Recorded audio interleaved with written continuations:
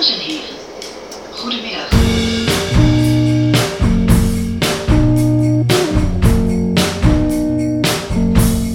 Hoi hoi, hello and welcome to the Meet Maastricht podcast.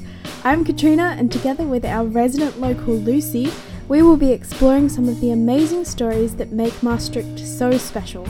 So sit back, relax and join us as we learn about our favourite Dutch city. Welcome everybody to episode 7 of the Meet Maastricht podcast. Today is a very special episode because we have our first proper special guest for the upcoming Remembrance and Liberation Days on the 4th and 5th of May. So here today we have Yus Minis. How did I do? That was so indeed I am Yus Minis. I am curator special collections of Salter Ceramiek, the city library, and I also work on the website Zicht op Maastricht. Mm-hmm. And as a curator I have to know a lot about the city and of the city's history. So that's that. I guess that's why you've invited me. Yeah. So are you from Maastricht? Yes, I was born and raised there. Oh wow. As we say in Maastricht, gezogen en getogen. And what does that mean? That means suckled and raised. Oh, okay.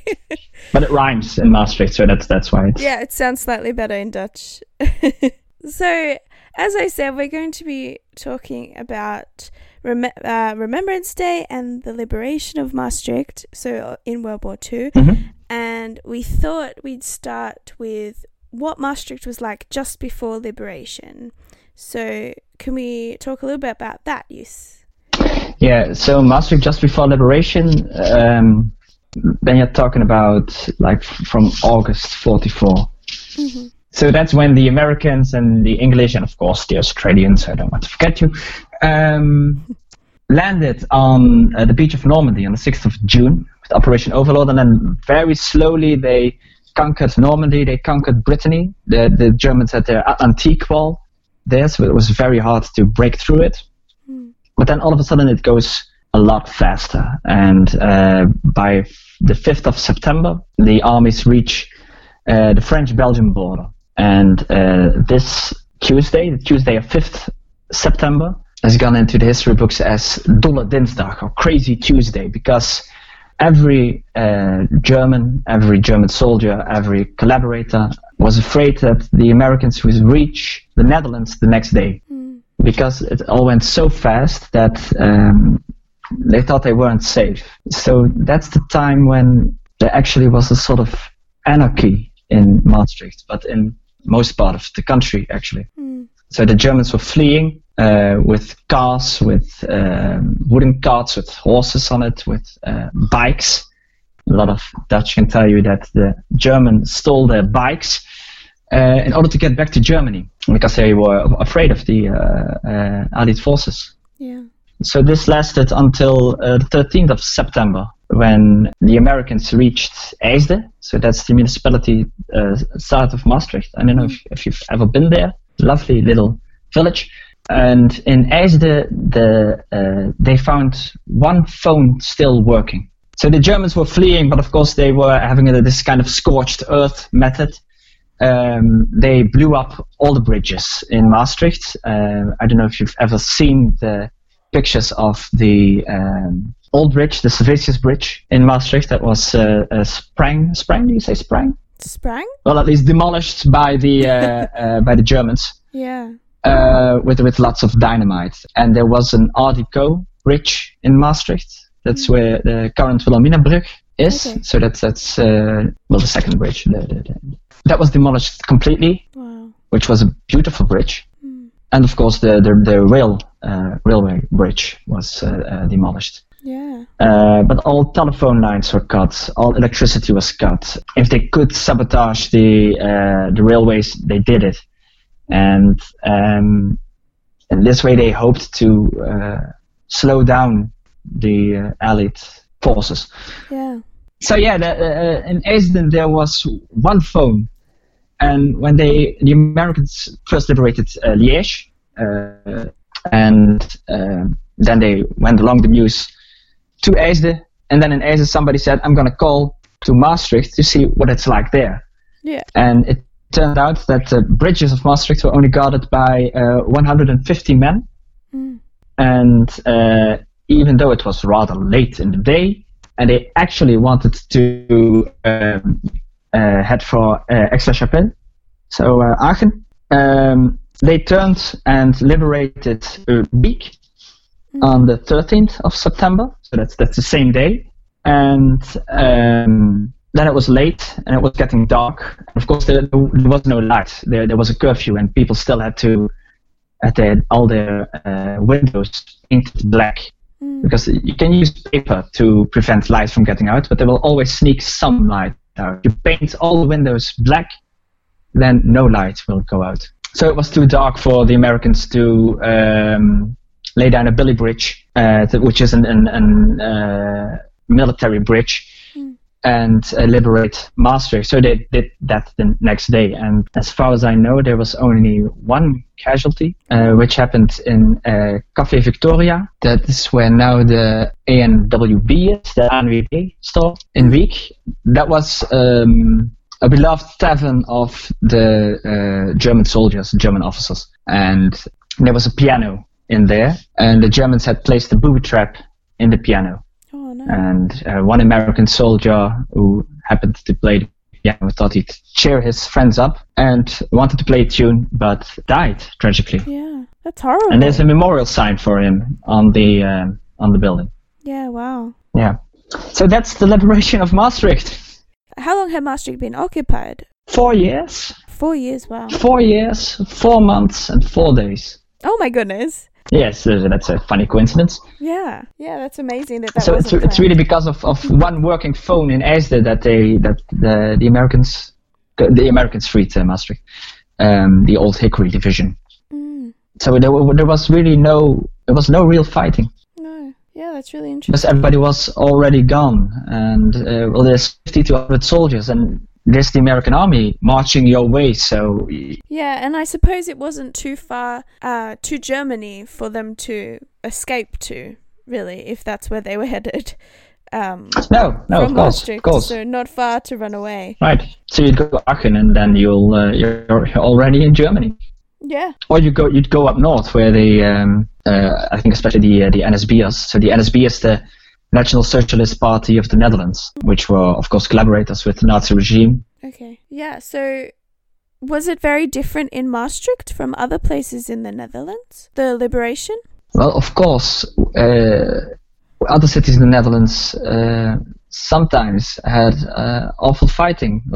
In the middle of Limburg, just north of Sittard, if you want to build a house there, you'll have to call a demolition team of the police before you do so, because there are still grenades in the ground. And but of course, there are also other towns that had a story similar to Maastricht. Yeah. So it's in Aachen there was a battle of 9 weeks, and the town of Vaals was just kaput for 9 weeks. So that's very close by, and Maastricht really got lucky. Yeah. So how did life change in Maastricht after liberation? So after the liberation, Maastricht became the headquarters for quite some time for the American army in West Europe. And well, the most famous operation that was guided from Maastricht. How do you say that? Well, either way, the most famous, the Maastricht headquarters is, I think, most famous because of the Battle of the Bulge in the Ardennes, which was the last great offensive of the German army. The Ardennes were a very dense forest and not very great for getting your tanks through and your military and your army and everything you're having with you. So the Germans thought, the last thing we can try is to have an offense through this great wood. And they did so, and the Americans had some very serious casualties. And during this time, Maastricht was headquarters of the American army in northwestern Europe. And what's even more strange for me is that Maastricht was a place of rest and recreation after the liberation. So there were, well, if you have an army, then of course all these soldiers sometimes need a little dancing and a little fun and a little drinking and a little company of some girls. And Maastricht was the place for many people in northwestern Europe because the town was, well, really unharmed. There were some bombs that had been dropped by English flyers. How do you say it? Bombers? Yeah, bombers. Bombers, yeah, by accident. But really, there was nothing going on in Maastricht. So it was a great city for the GI Joes to have their relaxing time. Yeah, I can imagine. Only on the Vrijthof there were lots of clubs for American soldiers, like the Enlisted Men's Club. Okay. And the Officers' Donut Dugout, which was the Mummers now. Oh. And then a little further on you had the Sugar Bowl. And then next to the theater, which by then was a police station, they had Officers' Club number 2. Then they had the next to the Wilhelminabrug there is an old bath actually, and that was called Ye Old Swimming Hall. To which the soldiers had to take their own towel. There was in Wiek there was the Red Cross Enlisted Men's Club with writing, games, and dancing, coffee, and donuts. So it was really a jolly old time in Maastricht right after the liberation. For the Americans, that is to say, because Maastricht has one of the saddest histories of collaborators and the way we treated our collaborators after liberation. Yeah. So can you explain what you mean by that? Why was it such a sad history? So there's always people who collaborate with the Germans, either because they have the same sympathies, or the same antipathies, or because they think they are just opportunistic and they think, well, I'll just Ben on this horse now. That's not an English expression, is it? No, it is a Dutch one. So there's always these people, and then of course there's always those people who don't like those people. And in Maastricht they were arrested so many. But after the 5th of September there was no more real power in Maastricht. So there was the police, and everybody was a little scared of what was going to happen. Nobody really knew. I think you can compare it with, I think it was the 13th of March, when all of a sudden there was this Corona lockdown. Yeah. And what's this lockdown? And what do you mean lockdown? And can I go to my parents? Or can I go to my neighbor? Or what should you know? This strange feeling of I really don't know what's going to happen. That was from the 5th of September to the 13th of September. Yeah. And of course, people hoped they would be liberated from the Nazi regime.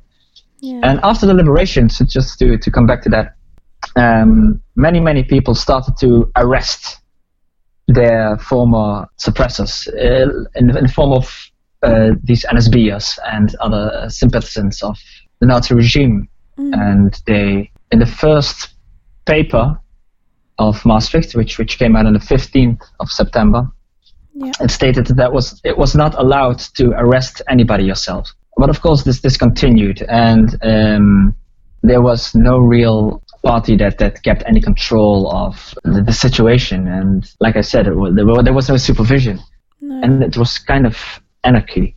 So in the end, this meant that you could arrest your neighbor, go to the police and say, this is my neighbor, he's a Nazi, because I once asked him for some sugar and he didn't give it to me, and I knew he thought Heil Hitler. Yeah. And then this guy would be arrested and put in what's now the university library. Okay. That was the military. Well, it was just a military building, and it was used for several things. But in the 40s, it was a prison for political, for Nazis. Yeah. Or for people who wanted, quasi-Nazis. it even went so bad that they started to call it the concentration camp of the Grote-Looierstraat. And there were many bad things that happened there, really tortures. And somebody later said, well, there was no blood involved, which means a lot, I think, because you can do a lot without blood. Yeah. So and there were, on the top of it, there were 1,400 people in this building, and there could only fit 700 people in the building. Oh my goodness. So they were really packed together in there. Well, as I've heard, awful things happen. But of course, these awful things also happened to other people in the years before. Yes, of course. And I'm sure that helped drive the want to exact revenge in some way. That's always what people want, I think. Yeah. So when did the Americans or the Allied forces leave Maastricht then? I believe this was during 45, but I don't know exactly. I think that's also a very slow procedure. You know that there's one battalion leaving, and then there's a second battalion leaving. You can see it. The American army still does the same. How long have they been retreating from Afghanistan? Yeah. And there were American soldiers in Germany for a long time, Western Germany. Yeah. So I don't know really if you ask me, when did the last American leave Maastricht? Maybe this was in the 50s. And of course, Maastricht became a very important NATO base later on in the mountain in the St. Petersberg. Ah, I don't live far from the barracks, so that's really interesting. Okay.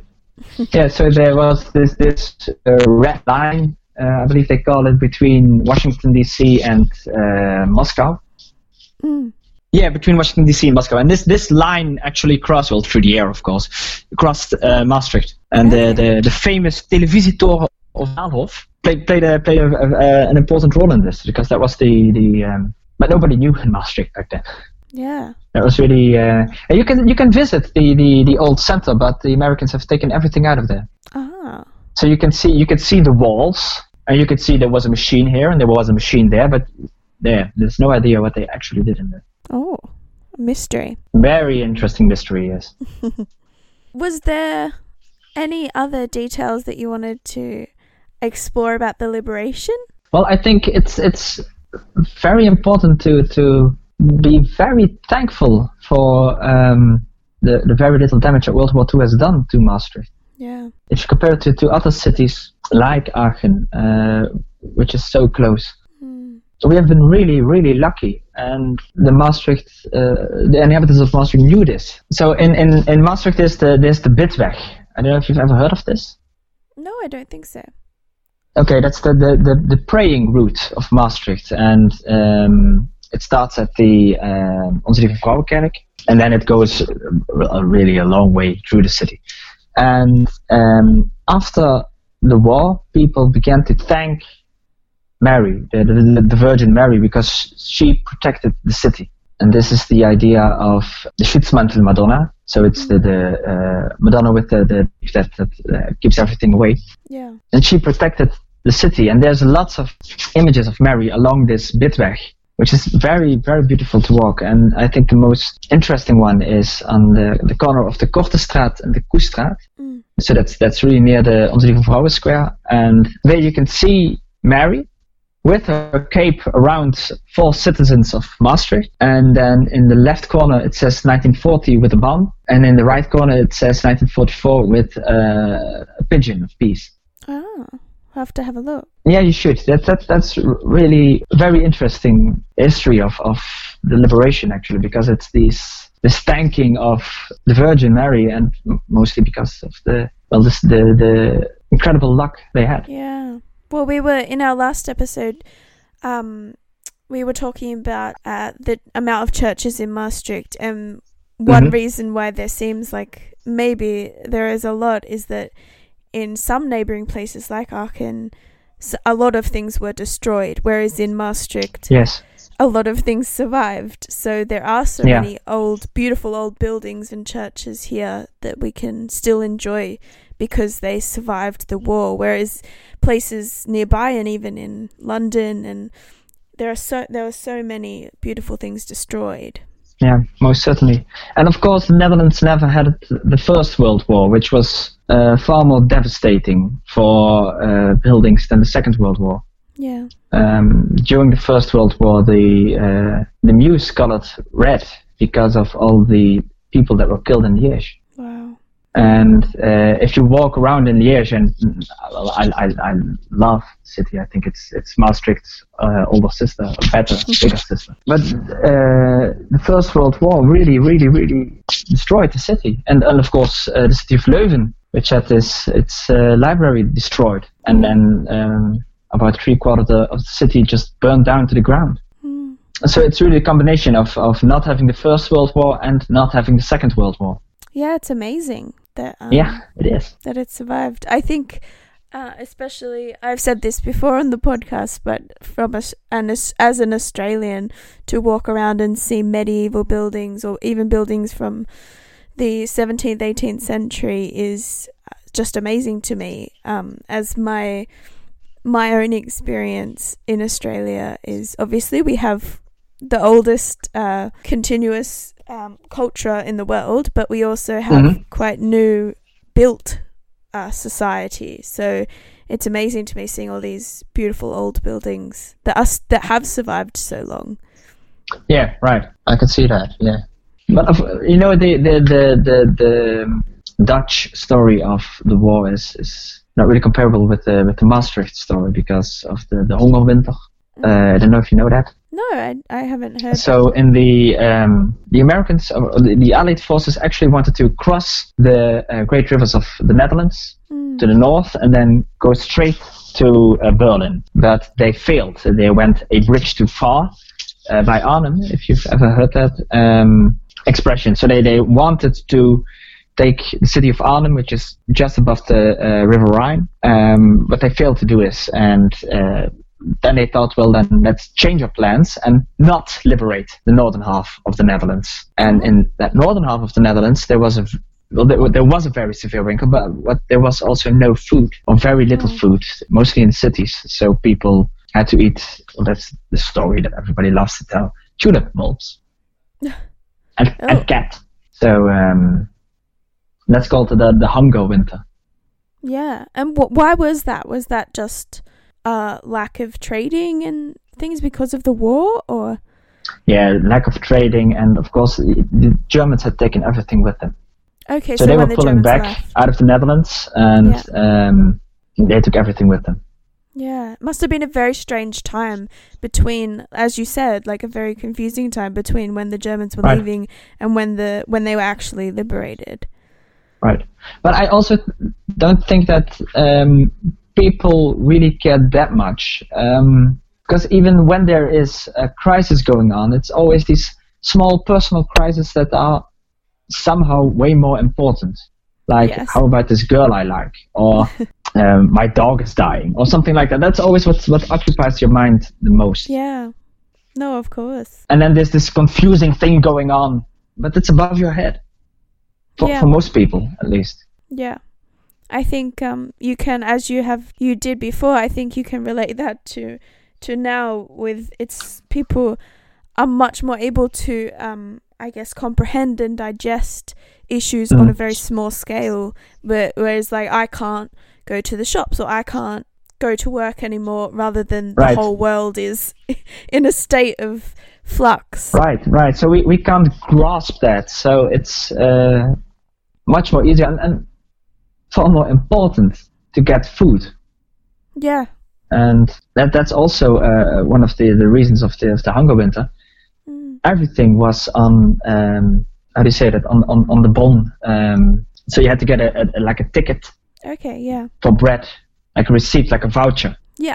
To get bread, to get butter, to get new shoes, to get everything. Everything was limited. Yeah.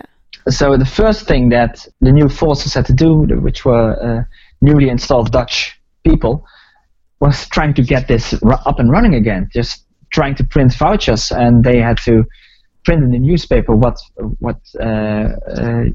butter you could get and how much it took you to get a new pair of shoes. And until deep in the 50s, you could only get shoes with this voucher. Yeah, that's amazing. So that's really the long-term consequences of the war.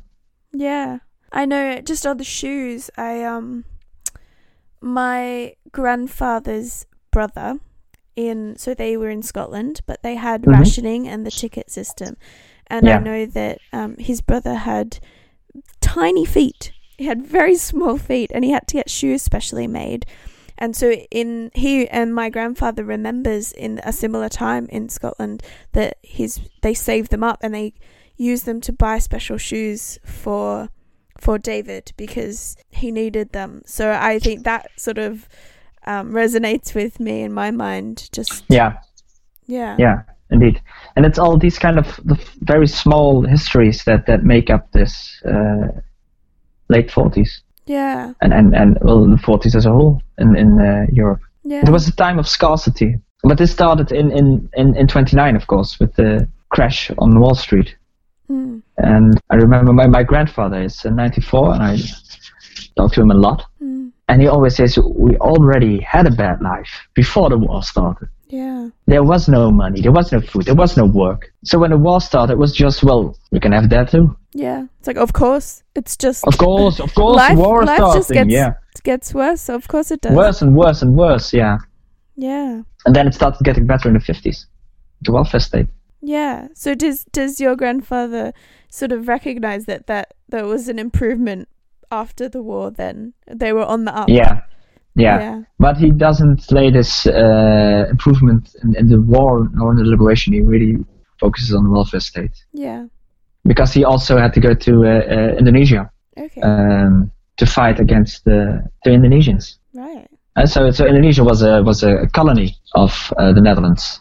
Yeah. And well, they liberated themselves from the Japanese, and then they declared independence. And then the Dutch did not want their independence and sent some soldiers. And my grandfather was one of them. Wow. So he was in Indonesia for 4 years right after the war. Yeah. So the liberation wasn't necessarily a liberation for very long or for everyone. No. Mm. But I think that you can say that the liberation did make us more aware of its value and of the dangers of fascism. Thank you so much for listening to part 1 of our Remembrance and Liberation Day special with Youth. Part 2 will be coming out very shortly, so make sure to keep your ears peeled for that and have a lovely Remembrance Day. Thank you so much for joining us today, and don't forget to follow us on social media. You can find us on Facebook by searching Meet Maastricht and on Instagram at @meet_Maastricht. If you would like to learn more about us, you can also visit our website at meetmaastricht.eu, where you can buy tickets and subscribe to our monthly newsletter so you're always up to date. Thanks again, and tune in next time to learn more about our beautiful city.